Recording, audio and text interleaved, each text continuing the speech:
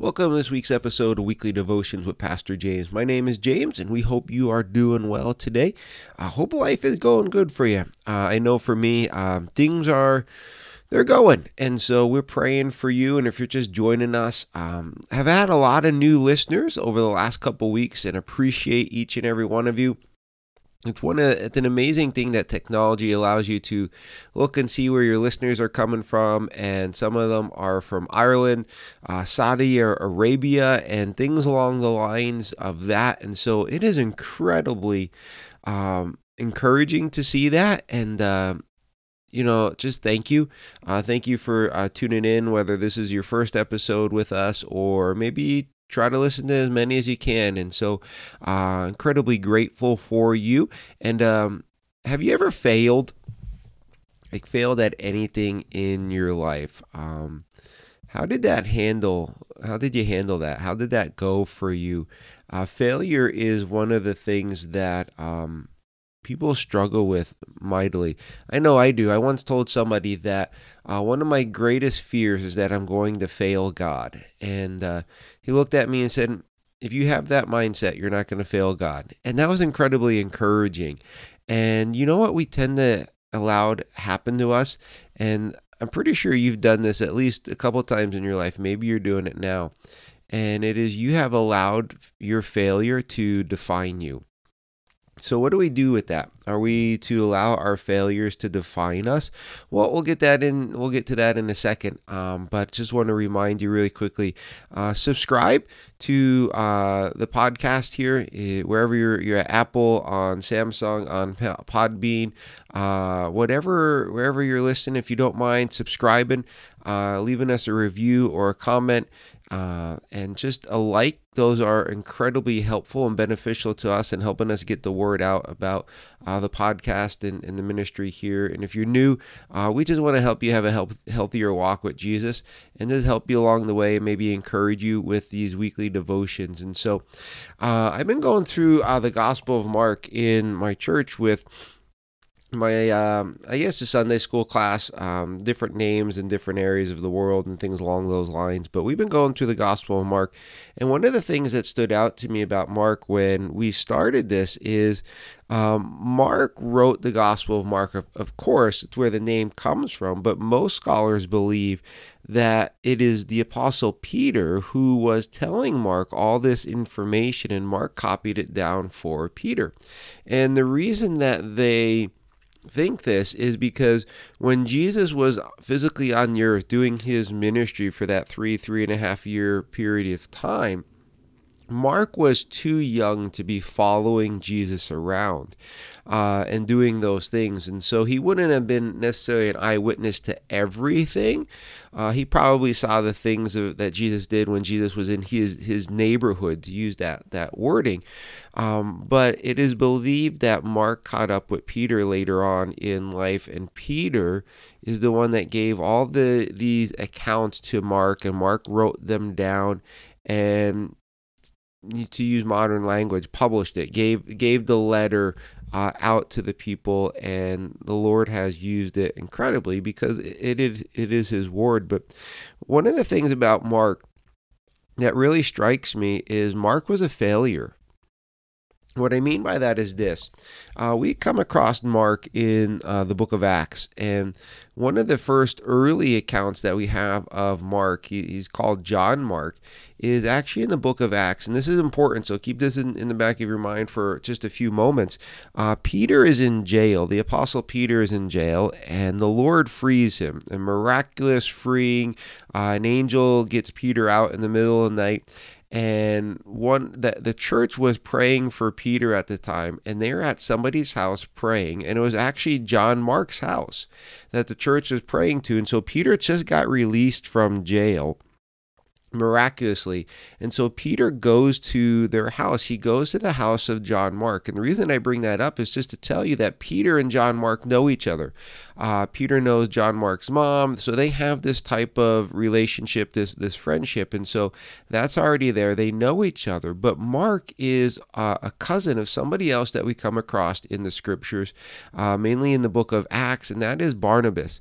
Barnabas and the Apostle Paul, they were missionaries together, and they had gone out doing missionary work, going to different, not to churches, but to plant churches together. And so they went off on a missionary journey to plant churches and whatnot, and they came back, get some rest, report back to the sending church, and those things along those lines. And another time they go out, they take Mark with them. And what we find in the book of Acts is something happens with Mark, and nobody really knows what happened. Some people say, maybe Mark's mom got sick. Some people think Mark just got homesick. And, there's all different ideas. Scripture doesn't tell us, so we don't know for 100% accuracy. But what we do know is that Mark leaves Paul and Barnabas while they're on this missionary trip, and Mark goes home. Have you ever left anybody high and dry? I don't know if somebody's waiting for you to pick them up and you're like, oh, I forgot about you. But Mark just leaves them. And this infuriates Paul. Paul gets really, really, really angry. He feels as though Mark has failed him. That for some reason, Mark just left this trip and just failed. And it gets so bad that next time Paul and Barnabas decide to go out on a missionary journey, Barnabas is like, hey, let's take my cousin Mark. And Paul's like, absolutely not. I'm not taking him. He left us. He deserted us. He went AWOL. He left us high and dry. He failed me. He failed the Lord. And maybe Paul had good reasons for this. Maybe he doesn't. Once again, we don't know.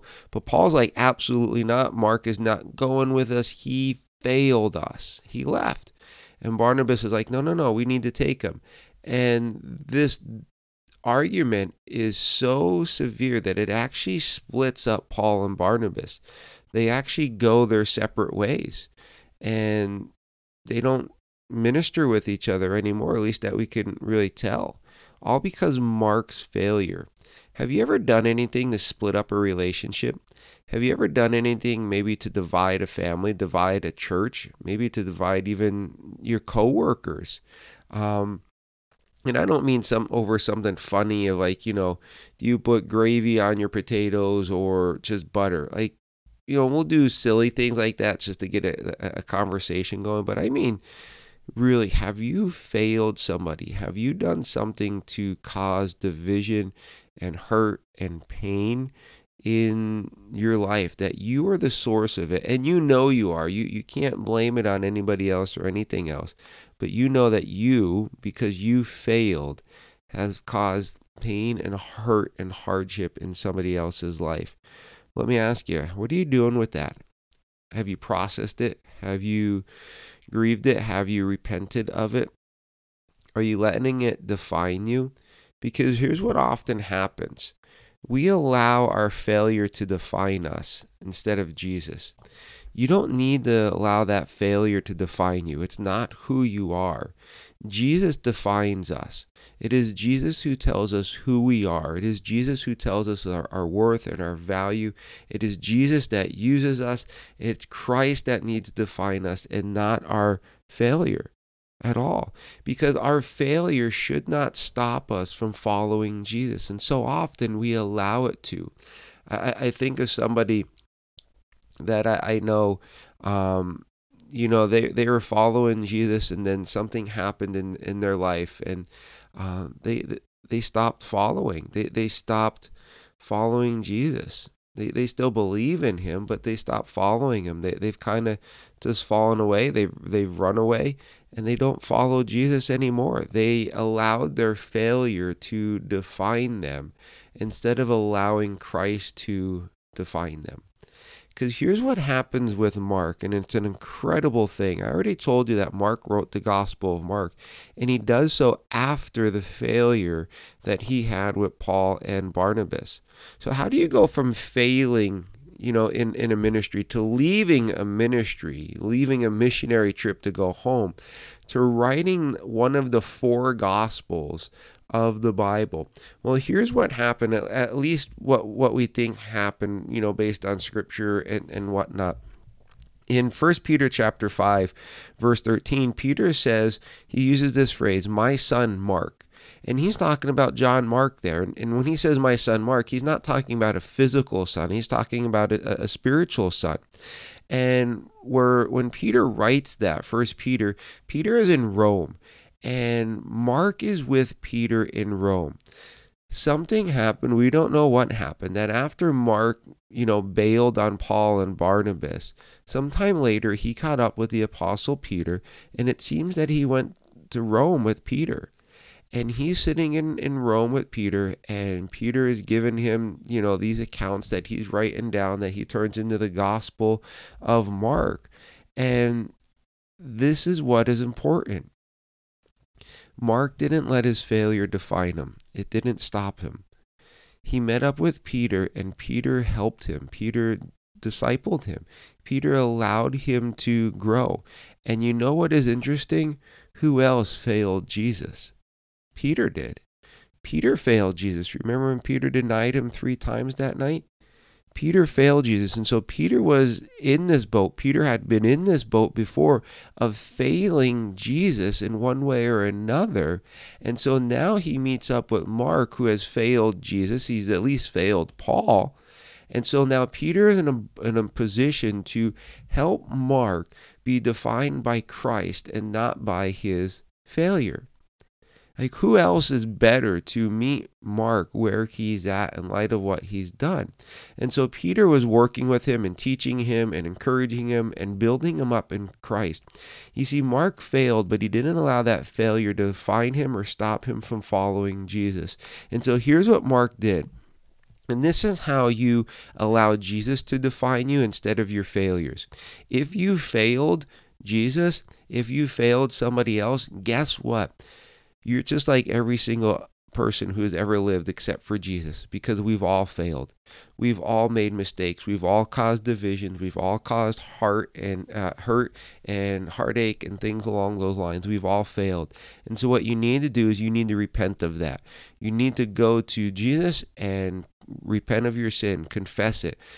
You need to go to the people that you've hurt and cause division with, and you need to repent. You need to confess your sins, confess your failures, and be like, hey, I did this, I messed up, I shouldn't have done this, I'm coming seeking your forgiveness. And then you need to regroup.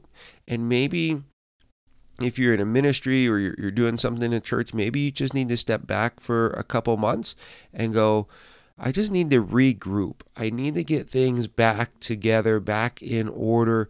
I need to get my mind right. I need to get my emotions right. And you just need to regroup, because it seems that Mark did that. He regrouped. He repented of his sins and he regrouped. He sat under somebody to help build him up and encourage him, that being Peter. And then you know what Mark did? He went back to following Jesus. Now, he never stopped believing in Jesus, but he went back to actively following Jesus, living his life for Christ, to glorify Christ, to tell others about Jesus. So yes, he failed, but then he repented, and then he regrouped, and then he went back to following Jesus. And that is the thing that you need to be doing. You need to be repenting of your sin. You need to be regrouping after your failure, but don't stop there. Get back into the game and start actively following Jesus, because that failure does not define you. It should not stop you from following Jesus, because Jesus is greater and bigger than your failure, and his forgiveness and his grace and his mercy and his love and his sanctification and all of that is greater than your failure, and he wants you back actively following him and living for him. And so how do we handle failure? How do we keep it from defining us? We repent, we regroup, and we get back to following Jesus. And here's the thing. You know what happens with Paul at the end of his life? Paul and Mark get back on the same page, and you read in Timothy that Paul actually asked Timothy to bring Mark to him, because Paul goes, Timothy is useful to me. They mended fences, and Mark became useful in the ministry to Paul because of repentance, because of regrouping and getting back into following Jesus. And so they restored or repaired that relationship, and they benefited each other from it. But here's something else I want you to think about, encourage you with. Since you have failed, like we all have, who can you reach out? Who's in your life that has failed in one way or another like you have? See, Mark had a Peter. Who can you be a Peter to? Who can you reach out to and go, you know what? I've done something like that. I've done that particular thing. Let me help you. Let me walk with you. Let me encourage you so you don't stay on the sidelines, but that you get back into the game and follow Jesus. See, we've all been a Mark, and we've all failed, and we need a Peter in our lives to come alongside of us and help us to regroup and get back into following Jesus. But when we do that, we need to be a Peter to somebody else, to be there for somebody else to help them get back into the game. And so I want to encourage you today is this. If you failed Jesus in one way or another, if you failed somebody else, that failure does not need to define you, because Jesus is greater than your failure. And he is there to walk with you, to strengthen you, to hopefully, prayerfully, right wrongs, bring reconciliation and redemption and life into the things that maybe your failure has caused. But you need to repent of your sin. You need to regroup, and you need to get back to following Jesus, because Jesus is greater than your failure. And when you do that, Jesus will define you and not your failure, just like he did with Mark. And so we're praying for you. Hopefully that is encouraging to you and for you. And if it is, let us know. We'd love to hear from you. You could drop us a comment on Facebook at Guarding the Well. You could drop us a comment or a review, and we'll see that. Hopefully, if this has been beneficial to you, you'll drop us a like, subscribe, and we pray that you're doing well and that you take care. See ya.